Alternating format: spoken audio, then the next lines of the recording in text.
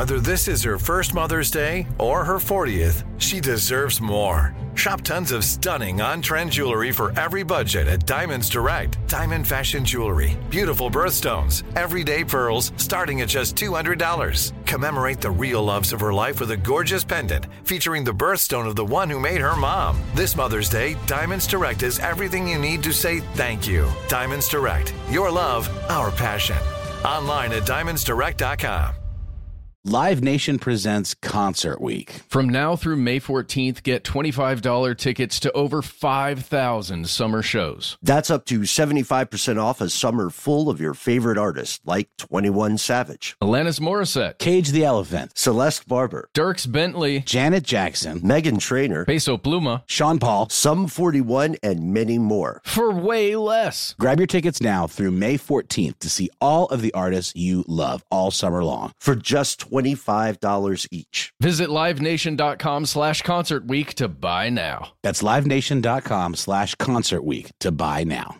When you think about the future, what kind of technology do you envision? Whatever the future holds, artificial intelligence will undoubtedly be at the heart of it all. Join Graham Class as he hosts Season 2 of Technically Speaking, an Intel podcast, and hear from the minds transforming healthcare, retail, entertainment, personal computing, and more with the help of AI. Tune in every other Tuesday and explore the latest technology that's changing our world today and creating a more accessible tomorrow. Listen to Technically Speaking, an Intel podcast on the iHeartRadio app, Apple Podcasts, or wherever you get your podcasts. From UFOs to psychic powers and government conspiracies, history is riddled with unexplained events. You can turn back now or learn the stuff they don't want you to know. A production of iHeartRadio.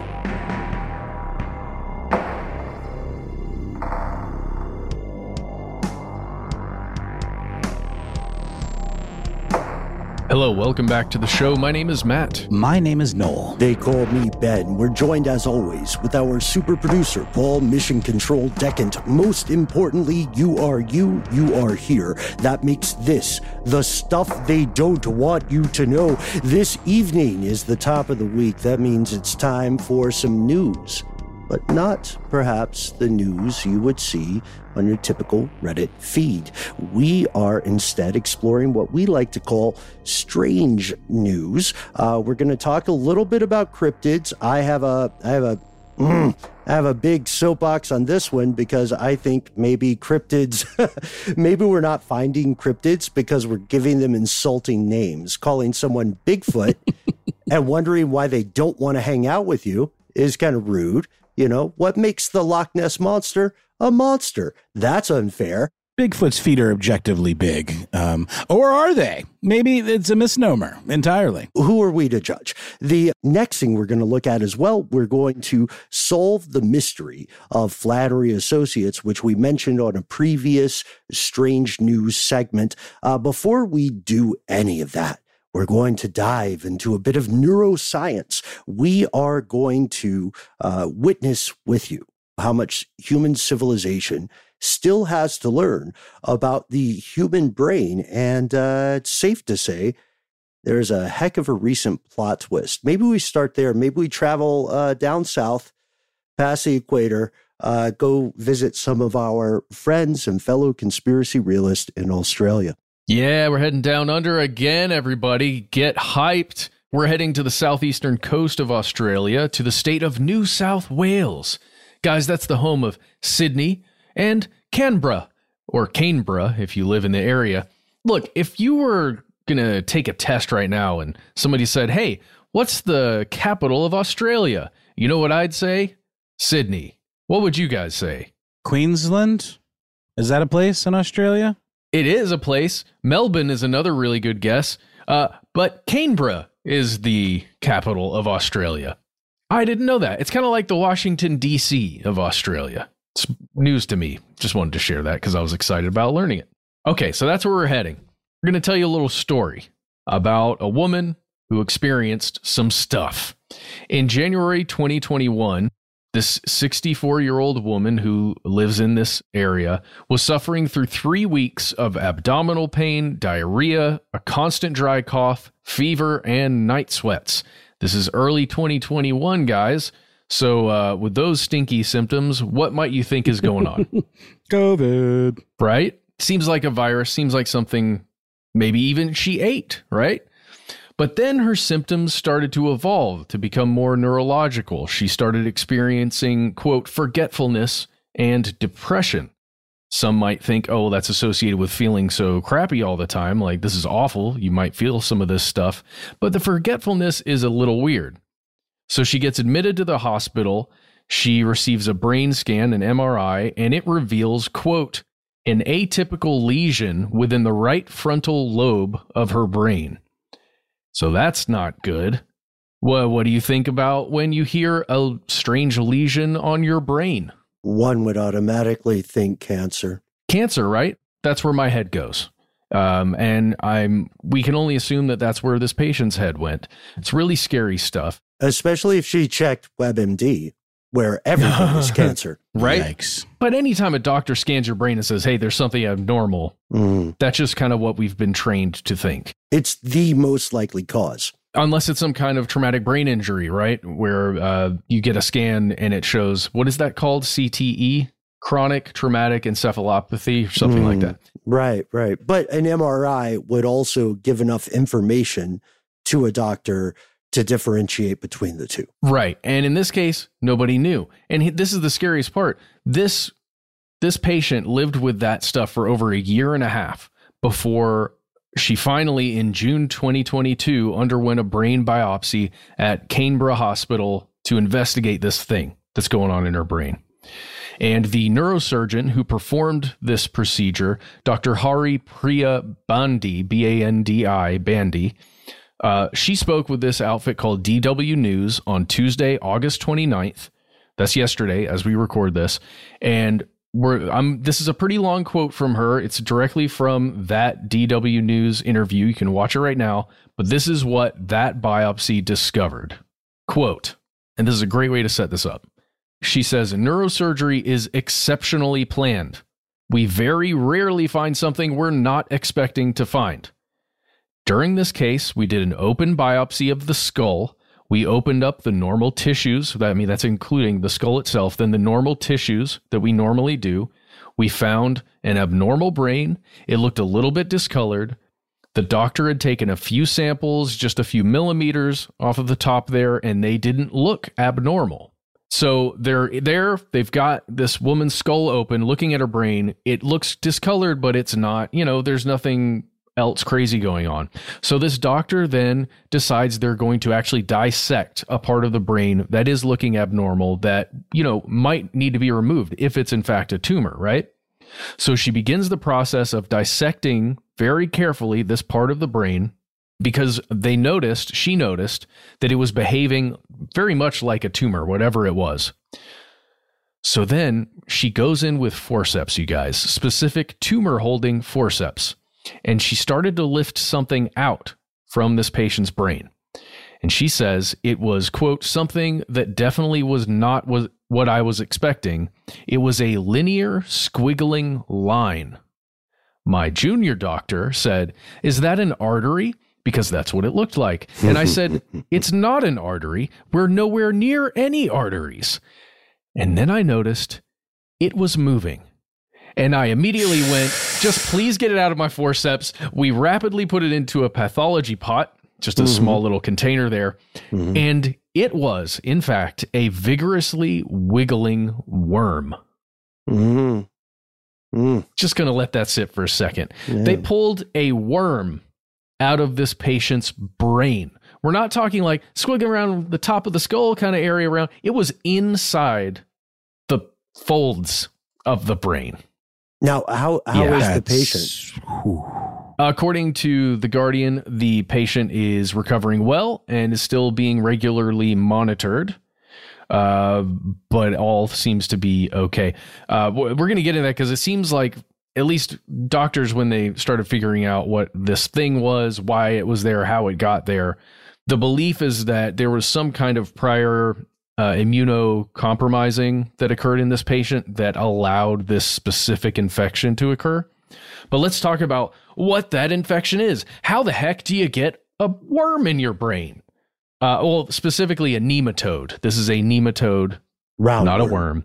Round. Kind of a worm. Yeah, it's a round worm, right? Exactly. A specific type of worm. It was 3 inches in length. It was bright red. 3 inches, by the way, is about 8 centimeters. And the doctors, the neurosurgeon pulls a worm out of a brain. You go, I deal with brains, not worms. What the heck is this thing? So they start literally opening textbooks, trying to figure out what the heck this species is, why it's there, how it got there. They're stumped. They call a specialist who deals in parasitic creatures, and they almost immediately go, oh, wow, I know exactly what that is. I just love it. I love it. It's like, damn it, Jim. I'm a neurosurgeon, not a helminthologist, which is the word for study of worms. There you go. Nice. There you go. Nematodes can typically be microscopic as well, right? Yeah, and even nematodes come in all shapes and sizes. There's a really great website you can go to for Australian species called, it's got a terrible title here. It's the Atlas of Living Australia. So maybe search that, you can find it. And it actually gives you like the kingdom, phylum, class, goes all the way down to the species. It's really great. Nematoda is a phylum, so just below animal kingdom when it comes to classification. Oh, and let me correct myself here. Sorry, I don't want to mislead anybody. I am incorrect partially. I believe helminthology in specific is the study of parasitic worms. So hashtag not all worms. Even more specific and even better for this story, Ben. Perfect. So this thing is called an Ophidioscaris robertsi. That's how I'm going to say it. Or it could be Robertsi. I think if you say Robertsi, you got to do the thing with your hands. I'm sorry. That's up to Rob, who is either a genius helminthologist or a kind of dirty person. Yeah. But this thing, this Robertsi, it's a roundworm usually found in snakes, specifically pythons that are, in various parts of the world. But these specifically in this part of Australia, around the lakes, like the fresh waters in this area. And this Canberra hospital patient, according to everyone that's reporting, especially the people who discovered it, this is the world's first case of this type of parasite being found not only in a human, but in a human brain. Yeehaw, everybody. Do we have theories? Yes, there are theories. Okay, so kind of similarly to our previous little story out of Australia with fungi, this deals with somebody who is going out and finding food growing just naturally where it grows. Foraging, stuff called warrigal greens. It's also called grass. It's kind of like spinach. It's what it's been compared to in the news a lot. But it grows around specific lakes in this region of Australia. And this patient would go out, forage some of that stuff, clean it properly, probably boil it in preparation for cooking and eat it. The thought, or the hypothesis at least, is that some python, one of the pythons that hang out in this grass as well, they shed one of these parasites because they get infected with these parasites. And the patient somehow interacted with grass that had this stuff shed on it, and it got into her system in one way or the other, right? Probably not through the cooking or preparation or anything, but prior to that, like when you're rummaging around in the grass trying to actually collect some of it. Or potentially it transferred some kind of egg, right, to like a kitchen utensil and just went in her mouth. Again, it's Cronenberg body horror stuff right here, man. Well, yeah. Well, and it would explain why she had such abdominal pains and problems, right, prior to her having brain issues and, feeling forgetful and feeling depressed and something's wrong. It started probably in her system somewhere else. The big question is, how in the heck did it get into her brain? What's the pathway from the abdominal tract to the brain? There really isn't one, I don't think. Well, that's the old look. This is where I don't understand, and I haven't seen it written about, but questions about the blood-brain barrier and what could actually pass through that, right? Could an egg, could one of these eggs somehow through the process of the reproduction of this thing, could it get through there and then live? who knows? The Guardian has been snubbed, BBC News, ABC, Australian Broadcasting Company, and nobody is like given a good explanation of how the heck it actually happened, right? Everybody's got a hypothesis because it's the only case and we don't have all the information. It should be noted that this patient is being treated or had to be treated on a continual basis after this for other eggs that potentially infected her body from the same species, right? So stuff that could be in the liver as well, or just sticking around in other parts of her body. But it's weird because this is the first human patient that's ever been treated with the stuff that you would need to kill off this parasite. Usually that's more of a veterinary thing for, again, pythons and snakes. So, oh yeah, koalas have been infected with this thing. There are several other... Do you guys remember a show called The Koala Show? It was a show on like Nick Jr. About like a young girl and her imaginary friends who were koalas from a magical koala land. That's what I think of when I think of koalas, so... Nice. I don't know. I like them. I still like them. But okay, I got to leave you with two things, guys. There's a professor named Peter Colligan, I think is how you would say his name. He's an infectious disease physician. He's not involved in this case whatsoever, but he was interviewed. I think it was for The Guardian for this. And he makes the note that some cases of this type of zoonotic disease may never be diagnosed if they are rare and physicians don't know what the heck they're looking for, because a physician, as we've talked about before, only knows what they've learned, what they've encountered before, what's in a book that they've been taught. If it's not in there and if it's not part of your experience as a physician, you may like look right over something, right? Which is kind of what happened to this patient. And and Professor Colligan has this last thing, this little quote for our nightmares. Quote, "Sometimes people die with the cause never being found." Good night, everybody. No, I'm just showing you. But there's one last thing to look up. And I think this is the true stuff they don't want you to know. There's an article from ABC News, that's the Australian Broadcasting Corporation, from July 31st, 2023, about a roundworm that was discovered in the permafrost of Siberia in 2018. It emerged living, alive from the permafrost, and it is believed to be 46,000 years old. So a nematode, not this exact species, but a very similar roundworm that lived that long, that has who knows what other stuff going on with it. And these things, as the ice melts, whatever, different types of things are going to be emerging. Oh, what happens if that emerging occurs, I don't know, a little further south than Australia? Oh, goodness. Right down in Antarctica. Oh, who knows? Geez. So, hey, we've got that to look forward to. Again, sleep tight, everybody. We'll be right back with more strange news. Live Nation presents Concert Week. From now through May 14th, get $25 tickets to over 5,000 summer shows. That's up to 75% off a summer full of your favorite artists, like 21 Savage, Alanis Morissette, Cage the Elephant, Celeste Barber, Dierks Bentley, Janet Jackson, Meghan Trainor, Peso Pluma, Sean Paul, Sum 41, and many more. for way less. Grab your tickets now through May 14th to see all of the artists you love all summer long. For just $25 each. Visit livenation.com/concert week to buy now. That's livenation.com/concert week to buy now.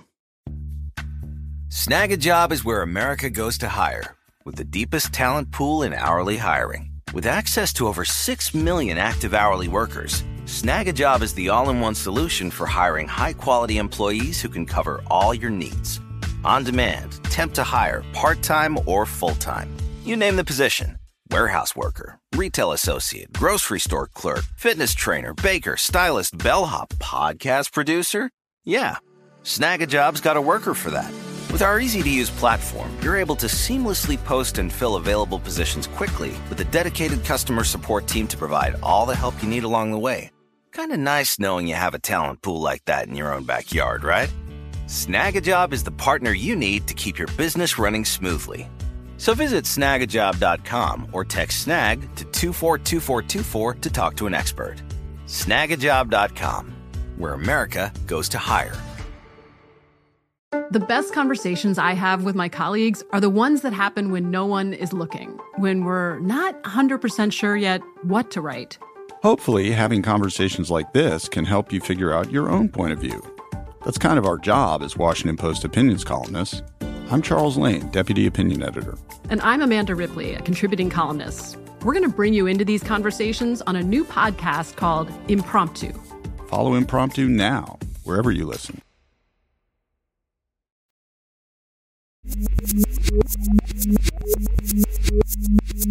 We've returned with more strange news. This time, an old favorite, a blast from the past. One of the original cryptid trading cards, old Nessie. Yeah, you guys remember Nessie? My memory of I think I went to Scotland once when I was very little and don't remember it. My mom always used to tell the story about, like, you know, I went to England and Scotland when I was a kid and that I pooped my pants all over the country, and she loved telling that story. Okay. So that's I was a small child, but my point is that I from that sojourn, I ended up with a stuffed animal that was a Loch Ness monster wearing one of those hats, those signature Scottish, is it called a tam? You know, one of those kind of, what's the word? Like kind of, not paisley. That's not it at all. Like a tartan? I don't know. It's the hat. It looks kind of like a beret, but it's got the red and black stripes on it and then like kind of a ball in the middle. It was a little Nessie stuffy that had that. And I think you could wind it up and it would play a little song. I no longer have that, but I have the memory, and that's all that really matters. Just like most of us in this conspiracy realist community probably have our own special memories of the Loch Ness monster. And Ben, you set it up beautifully, and you had a really on-point tweet about this. It's a little bit derisive to call this creature a monster right off the rip. It never hurt nobody. We don't know about any ill will that this... You know, it's always been described to me, or at least in the lore, as sort of a gentle giant of the depths, right? I mean, it's nice to think of it that way. That's a lovely sentiment, but we don't know what happens in those depths. That's true. I know this is sort of maybe like a thing you could apply to cryptids in general, but like, what are your memories and relationship with the old Nessie? Let's just go with Nessie, which I think maybe is a response to the monster conundrum, just going by Nessie. Oh, sure. Thanks for asking. Yeah, the thing with cryptids, that's one of the sort of holy trinity the popular triumvirate of cryptids for kids growing up in the West. You will usually hear about Bigfoot, the Loch Ness monster, and then you get the one wild card. If you're in West Virginia, it might be the Mothman. If you are in parts of Florida, it might be the swamp or the skunk ape. It might be La Llorona, your favorite ghost. The thing about both Bigfoot and Nessie is that it seems at first blush a possible or plausible occurrence, because the real argument is a relic population, right, of some creature that has gone extinct in other parts of the world. And the lochs, which are basically lakes, no offense, Scotland, the lochs are things that formed quite some time ago. So the question is there a loch that is large enough and deep enough to function as a goldfish bowl, for lack of a better word, for some sort of creature that exists nowhere else? And lest we throw the Nessie out with the bathwater here, or throw the nematode out with the brain, we have to remember that for many, many years, the mammoth only existed on a couple of isolated parts of the globe. So it is theoretically possible for something we would consider a cryptid to be alive in the modern day. I have to ask you, Noel, you told us your memories of Scotland. Matt, you got a Nessie story? Have you been to Scotland? I have not. No, I have no idea. I haven't heard about Nessie in a while. So what's the scoop?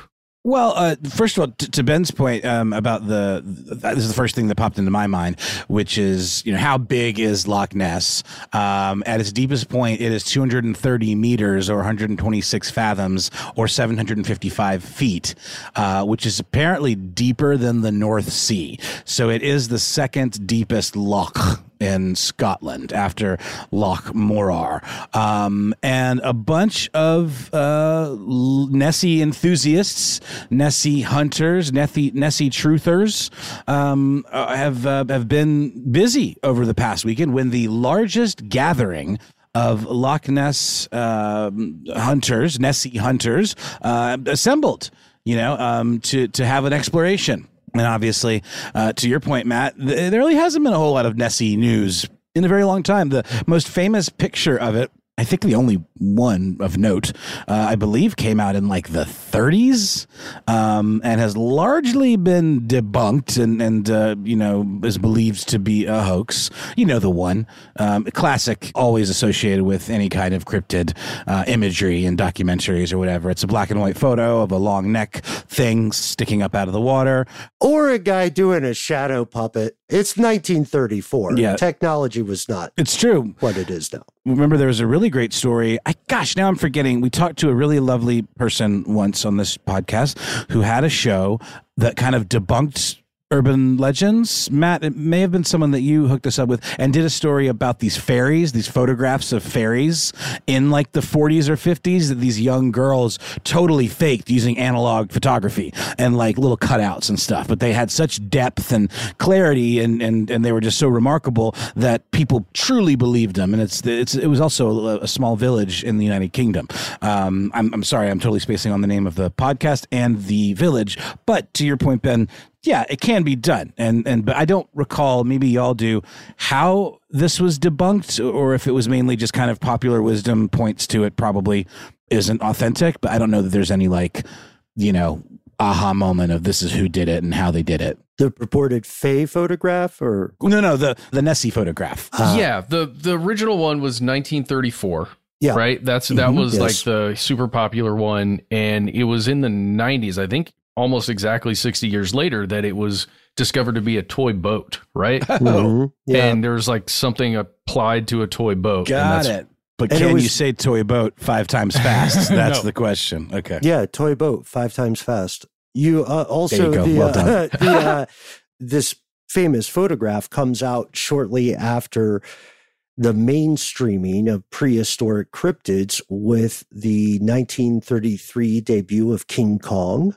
And so the public is primed to learn more about things that seem exotic to them. And then, just like so many other local regional legends, the people in the area realize this is pretty great for tourism. So, Ben nailed it. Alan McKenna. Yeah, no. I mean, just in general, that's obviously true. And what better reason obviously exploration, discovery, whatever, maybe, hopefully they find a thing. That'd be cool. But what other better reason to assemble such a large gathering of searchers than to make a little bit of news and get Nessie back in the headlines. Alan McKenna, who's the head of something called the Loch Ness Exploration, which is an independent research group that's based in the area, planned this event and looked at it as kind of a way to rally sort of hobbyist cryptid hunters in the area to come out. And I imagine people probably traveled, for it as well. And McKenna is quoted as saying, "It's about inspiration. And for very selfish reasons, I don't want the Loch Ness mystery or interest in Loch Ness itself to diminish in any way whatsoever at all."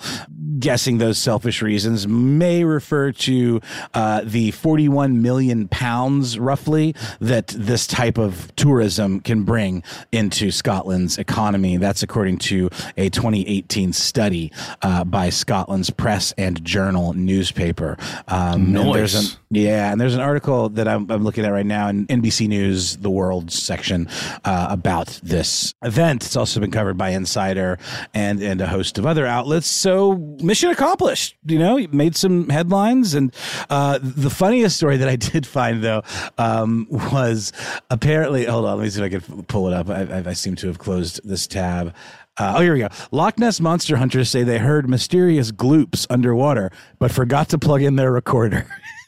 No. Yeah. I can't remember if I was talking about this on the show or if it was off the show, but there is a really cool thing called a hydrophone, which is a microphone that, can record sounds underwater. And they're really pricey. Like it's not something that just like an enthusiast would probably want to invest in. They're like thousands of dollars for a good one. It's actually something that's used a lot in electronic music communities to make, you could drop a Alka-Seltzer or like a Mentos into a thing and it makes crazy sounds. Well, and the Office of Naval Intelligence knows a thing or two about that's this. Right. Yes. Also, that's 100% unrelated, but very important. Do you need to worry about cryptids that more than likely don't exist? Or do you need to worry about animals that are very real and are incredibly threatened? I'm thinking of cetaceans. I'm thinking of whales. People tell you they don't know much about the life cycle of whales, and that is somewhat bullshit. To be completely honest, the massive amount of signaling that goes out through the maritime environment of this planet, it's screwing over whales.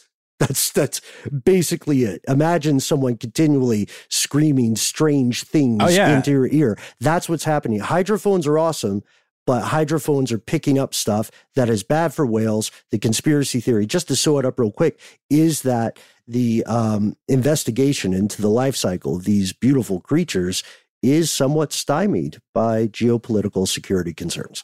No doubt. And also those sounds that you're talking about, Ben, that are interfering with whale communication, it does seem to have finally driven some of them mad, or at the very least, just they're sick and tired of it, and they are revolting.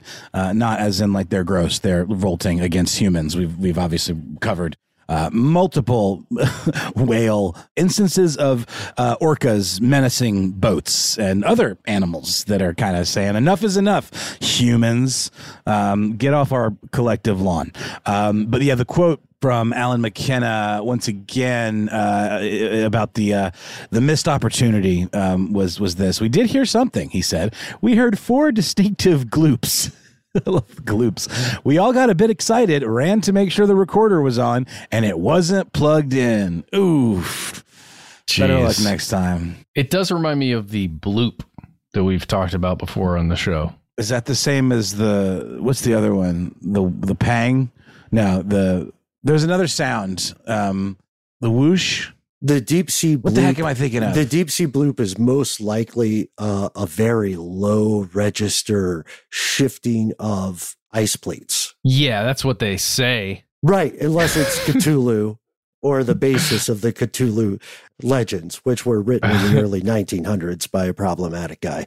But there's also another famous conspiracy sound that has a funny name that I'm totally spacing on right now. But the pang sounded so familiar. It sounded familiar. It'll come to me when I don't care anymore. But I don't know. What do you guys think? Like, is this all just, do you think there's true believers out there? Do you think it's a mix of just folks that wanted to have a little, day on the lock and do some, people are bringing drones out. Apparently the weather was quite bad. But it still did occur.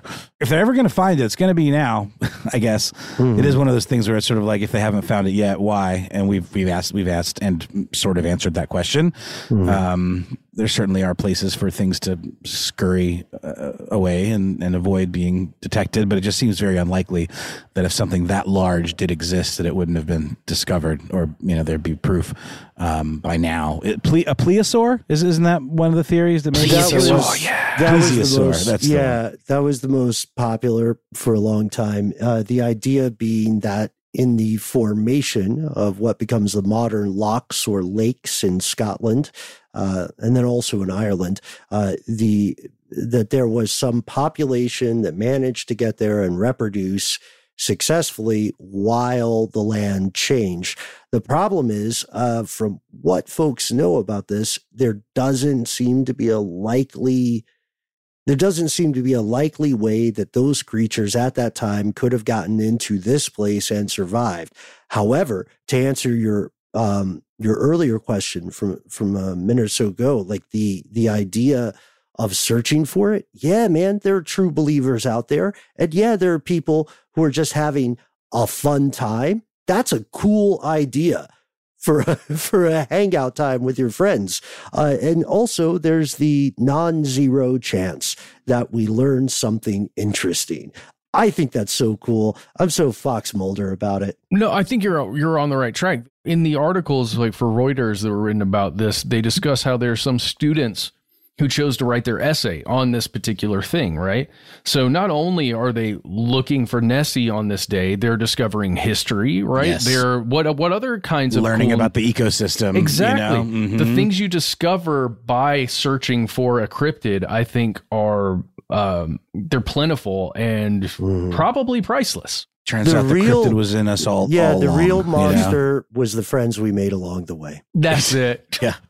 Well, I think that gets us wrapped for this one. Let's take a quick break, hear a word from our sponsor, and come back with one more piece of strange news. Live Nation presents Concert Week. From now through May 14th, get $25 tickets to over 5,000 summer shows. That's up to 75% off a summer full of your favorite artists, like 21 Savage, Alanis Morissette, Cage the Elephant, Celeste Barber, Dierks Bentley, Janet Jackson, Meghan Trainor, Peso Pluma, Sean Paul, Sum 41, and many more. for way less. Grab your tickets now through May 14th to see all of the artists you love all summer long. For just $25 each. Visit livenation.com/concert week to buy now. That's livenation.com/concert week to buy now. Snag a Job is where America goes to hire, with the deepest talent pool in hourly hiring. With access to over 6 million active hourly workers, Snag a Job is the all-in-one solution for hiring high-quality employees who can cover all your needs. On demand, temp to hire, part-time or full-time. You name the position. Warehouse worker, retail associate, grocery store clerk, fitness trainer, baker, stylist, bellhop, podcast producer. Yeah, Snag a Job's got a worker for that. With our easy-to-use platform, you're able to seamlessly post and fill available positions quickly with a dedicated customer support team to provide all the help you need along the way. Kind of nice knowing you have a talent pool like that in your own backyard, right? Snag a Job is the partner you need to keep your business running smoothly. So visit snagajob.com or text snag to 242424 to talk to an expert. Snagajob.com, where America goes to hire. I bet you're smart. Yeah, and you like to hold your own in the group chat. We can help you drop even more knowledge. My name is Martine Powers. And I'm Elahe Izadi. We host a daily news podcast called Post Reports. Every weekday afternoon, Post Reports takes you inside an important and interesting story with the kind of reporting that you can only get from the Washington Post. You can listen to Post Reports wherever you get your podcasts. Go find it now and hit follow.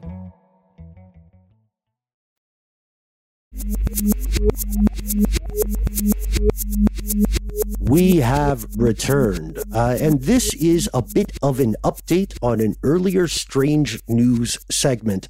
As you may recall, longtime fellow conspiracy realist, there has been for a number of years a somewhat sketchy company buying up a lot of land in California, land that is adjacent to a place called Travis Air Force Base. Travis Air Force Base is a big deal. And this land, which is a bit northeast of the San Francisco Bay Area, is also the kind of land you would ignore normally. It is what is called fallow farmland, meaning that it is appropriate for growing stuff, but often people aren't growing things there. So in our previous conversation, previously on Stuff They Don't Want You to Know, sorry, Matt? I had a question about fallow, just because in my head, again, guys, all of my knowledge comes from MTG vocabulary. In my head, fallow would mean like you can't grow on it, but it's also like it could be potentially just nobody's been using it for that. Is that the idea? That's right. That's my understanding as well. Fallow is like a recovery period for the soil. So if depending on what you grow from the land, it may take certain nutrients. Right. And that would mean that you cannot reasonably grow the same sort of crop continually over time. So with that idea, the concept is it's not as though, a la Pet Cemetery, the soil is sour. More that, it's Triggered. More, right. It's more that you're saying we want to grow this thing and we can't always grow it. And there's a lot of old technology around this. In Native American culture, you got the three sisters, right? These three different crops, one can grow simultaneously in a way that allows the land to always grow. So anyway, that stuff aside, there's this fallow farmland. There's this shady outfit that was based in Delaware, called Flannery Associates. And they bought 55,000 acres of mainly farmland. In Northern California. And we were asking, who is this? And I reached out to some other folks offline who didn't know. And some of their guesses were because of the Air Force Base. They were saying possibly this is someone who is former military, former USAF or something, and they know something the public doesn't. So they're leveraging insider info, which happens all the time. Or like, is it just the base or somebody representing the base, like trying to expand the crap out of it, you know? Right. Without spooking out the hoi polloi and the folks living around the area. What we learned is that this group is backed by Silicon Valley investors, like a guy who is like venture capitalist, the guy who founded LinkedIn, all these dudes. The point person for this is a guy named Jan Sramek, 36 years old, used to work for Goldman Sachs.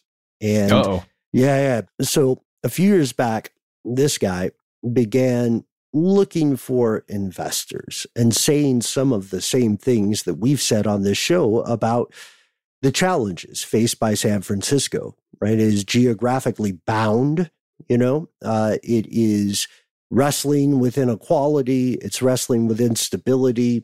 You can live pretty well if you make $150,000 a year in most parts of the United States.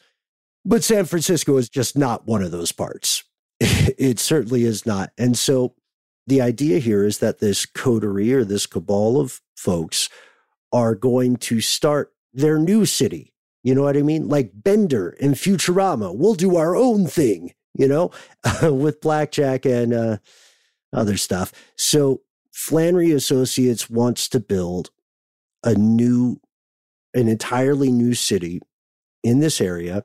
And they say we're going to have orchards there. We're going to have solar energy farms. We're going to have tens upon thousands of new homes. And we're going to have parks. We're going to have open space. You can, now that the news has gone public, I think with the permission of the very wealthy people who are planning this, you can read about it in a great piece by The Verge, a great piece by The Guardian, a great piece by San Francisco Gate, or SF Gate as it's called. They had, and Wall Street Journal, if you read Wall Street Journal, they got in trouble because they were coming up to these folks who owned this farmland. And even if those folks weren't trying to sell, this Flannery Associates group would come in through a fixer and they would say, "What's your price?" And a lot of times people would say, "What do you got?" And that's what happened. Well, yeah, some landowners were I'm seeing it reported, Ben, that some people were getting like twice the amount of money their land was worth, 3 times the amount it was worth. Yes, 100% they were. And then there was also Flannery is getting sued with getting hit with allegations that they were engaging in price fixing. There are counter lawsuits we hear where people are saying they felt like they were being intimidated or forced into selling their stuff. And now we know that the concept here is to, for lack of a better phrase, and I'm just freestyling, they want to build a better San Francisco. And with that in mind, have to ask you guys, what do you think? Good idea, bad idea? Better San Francisco, like that regular people can afford to live in? Let's put a pin in that part. That too, What do you think, Matt? One person's utopia is another person's dystopia, I would argue. I don't know. Seems sus. I'm just looking at the area from above. So just on Google Maps here, if you must know. Sure. San Francisco, right there like a peninsula hanging out. chilling, doing its thing, all the water around it. That's looking good. Now I'm coming up to Fairfield, a little bit northeast, warmer. looking at this land that, at least from the sky on the satellite, doesn't look that exciting. I don't know. It's not very green. It's not desert. It's really just kind of in between somewhere. And I don't know. I can't imagine that being the next, technology hub. It's a fixer-upper. You know what I mean? Okay. It's a fixer-upper. Here's where it gets incredibly interesting.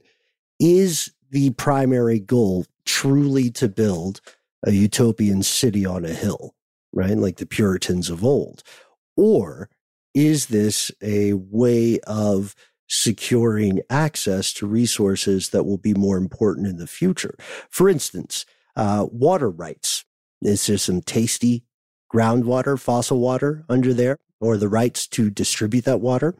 Or is there maybe some amount of rare earth materials that will be suddenly affordable to extract once environmental regulations get further destabilized? This is all speculation, right? And this is all stuff that is in play, but it's not proven.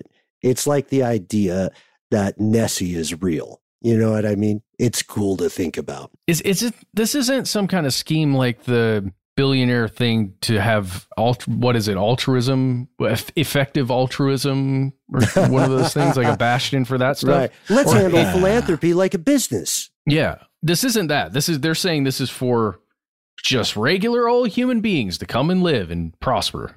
Mm-hmm. Yeah. The idea is that you too can be part of the dream.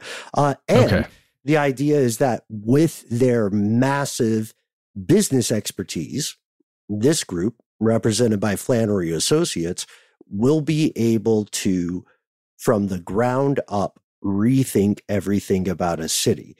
So they'll say, look, we have lessons learned from San Francisco's approach to crime or San Francisco's approach to the unhoused. So we can figure out a new way. And a lot of Silicon Valley luminaries are all about figuring out a new way, quote unquote. I'll never forget the time. It looked like some guys. Let me give you this pitch because it was hilarious.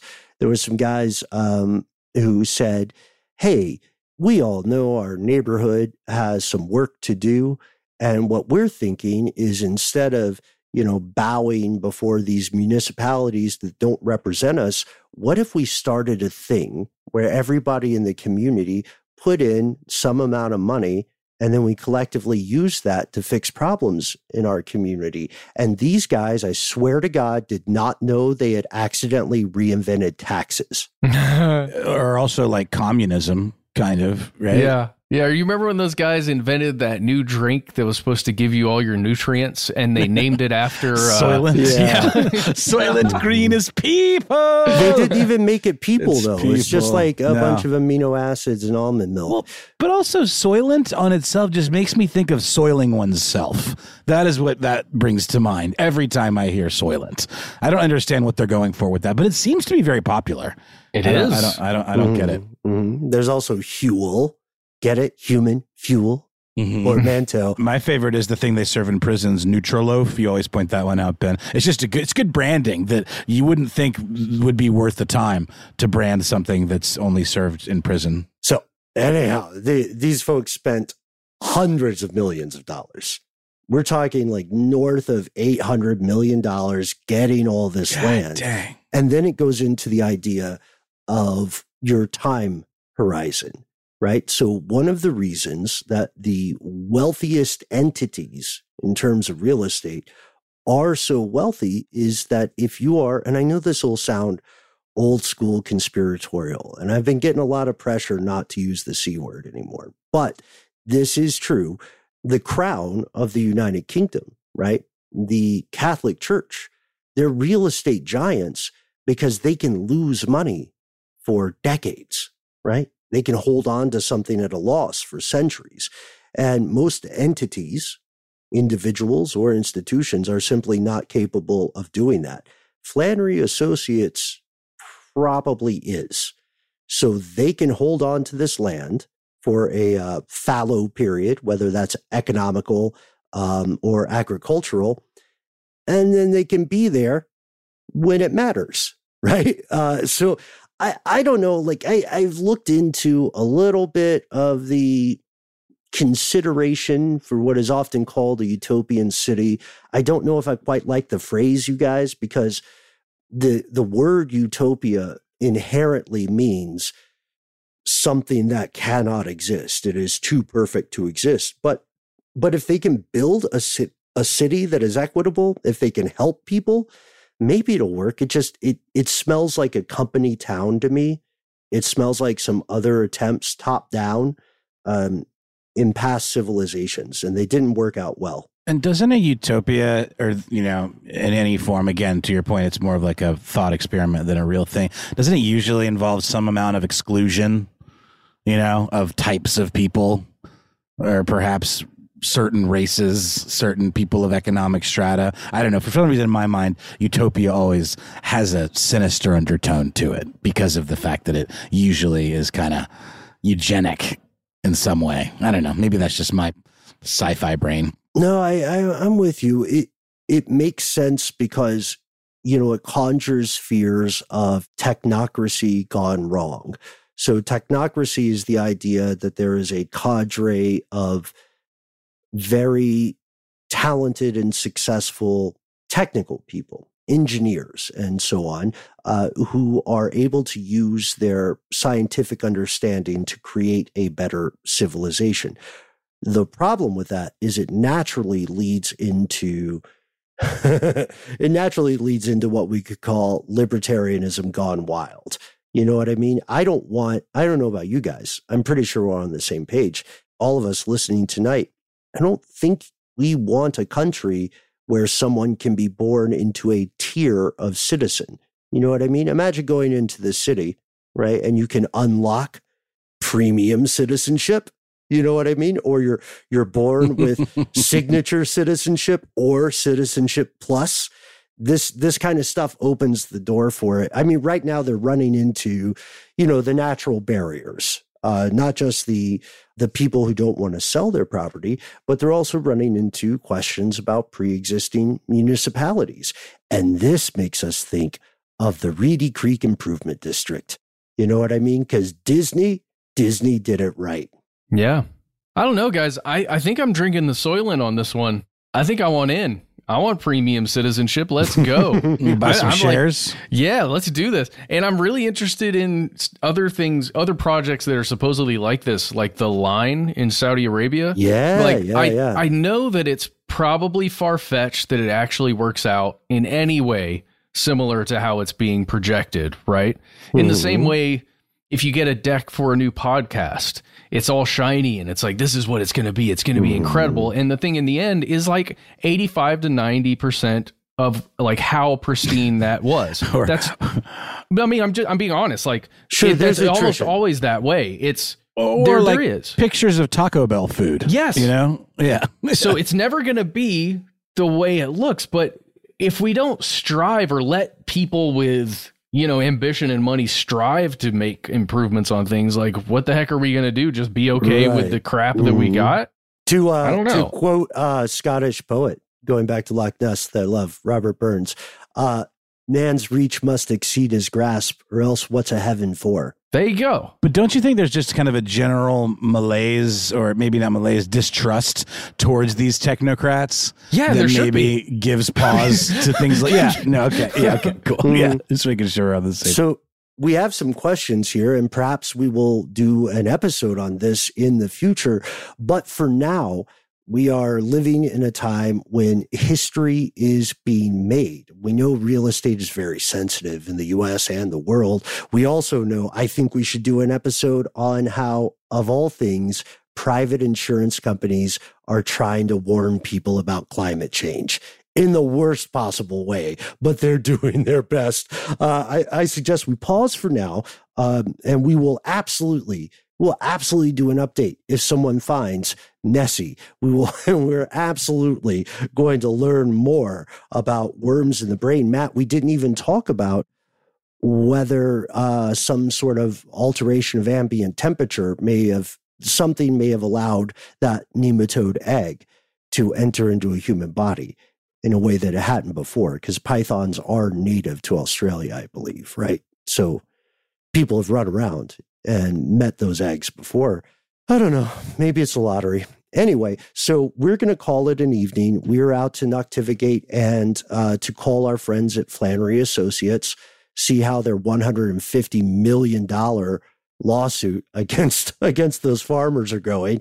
And in the meantime, if you want to contact us, if you want to join up with the show, we cannot wait to hear from you. We try to be easy to find online. That's right. You can find us at the handle Conspiracy Stuff on Facebook, YouTube, and the social media network formerly known as Twitter, Conspiracy Stuff Show on Instagram and TikTok. Hey, do you like to use your voice to call people the way friend of the show Sarah Cottonoff called in the middle of our discussion just a minute ago? Sorry about that, guys. I muted and let her know we were recording. You can call us 1-833-STDWYTK. You got 3 minutes. Give yourself a cool nickname and leave a voicemail. Say whatever you want. Just let us know if we can use your name and message on one of our listener mail episodes. Hey, if you don't want to do that, but you want to send us links, a story, more stuff, longer than 3 minutes, why not instead send us a good old-fashioned email? We are conspiracy@iheartradio.com.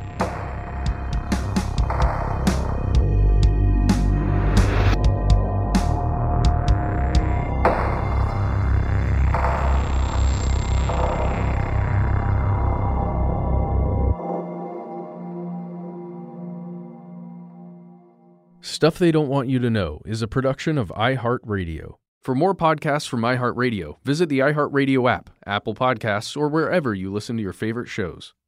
Live Nation presents Concert Week. From now through May 14th, get $25 tickets to over 5,000 summer shows. That's up to 75% off a summer full of your favorite artists, like 21 Savage, Alanis Morissette, Cage the Elephant, Celeste Barber, Dierks Bentley, Janet Jackson, Meghan Trainor, Peso Pluma, Sean Paul, Sum 41, and many more. For way less. Grab your tickets now through May 14th to see all of the artists you love all summer long for just $25 each. Visit livenation.com/concert week to buy now. That's livenation.com/concert week to buy now.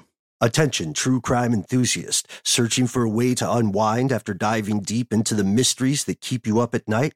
Look no further. Introducing Lazarus Naturals, your trusted companion for CBD relief. With a commitment to transparency, Lazarus Naturals oversees every step from farm to doorstep, ensuring purity and quality you can trust. Visit LazarusNaturals.com today and discover how CBD can help you decompress and recharge for your next investigation. That's LazarusNaturals.com. Lazarus Naturals, your partner in unraveling the mysteries of true crime. Not available in Idaho, Iowa, or South Dakota. Dealing with pests can be a pain, but relax. Terminix can help. Because when pests show up, so does Terminix. With over 95 years of experience, they have what it takes to take on any pest problem fast. If your home or business has pests, don't stress it. Terminix it. Visit Terminix.com to book your appointment online today. That's TERMINIX.com.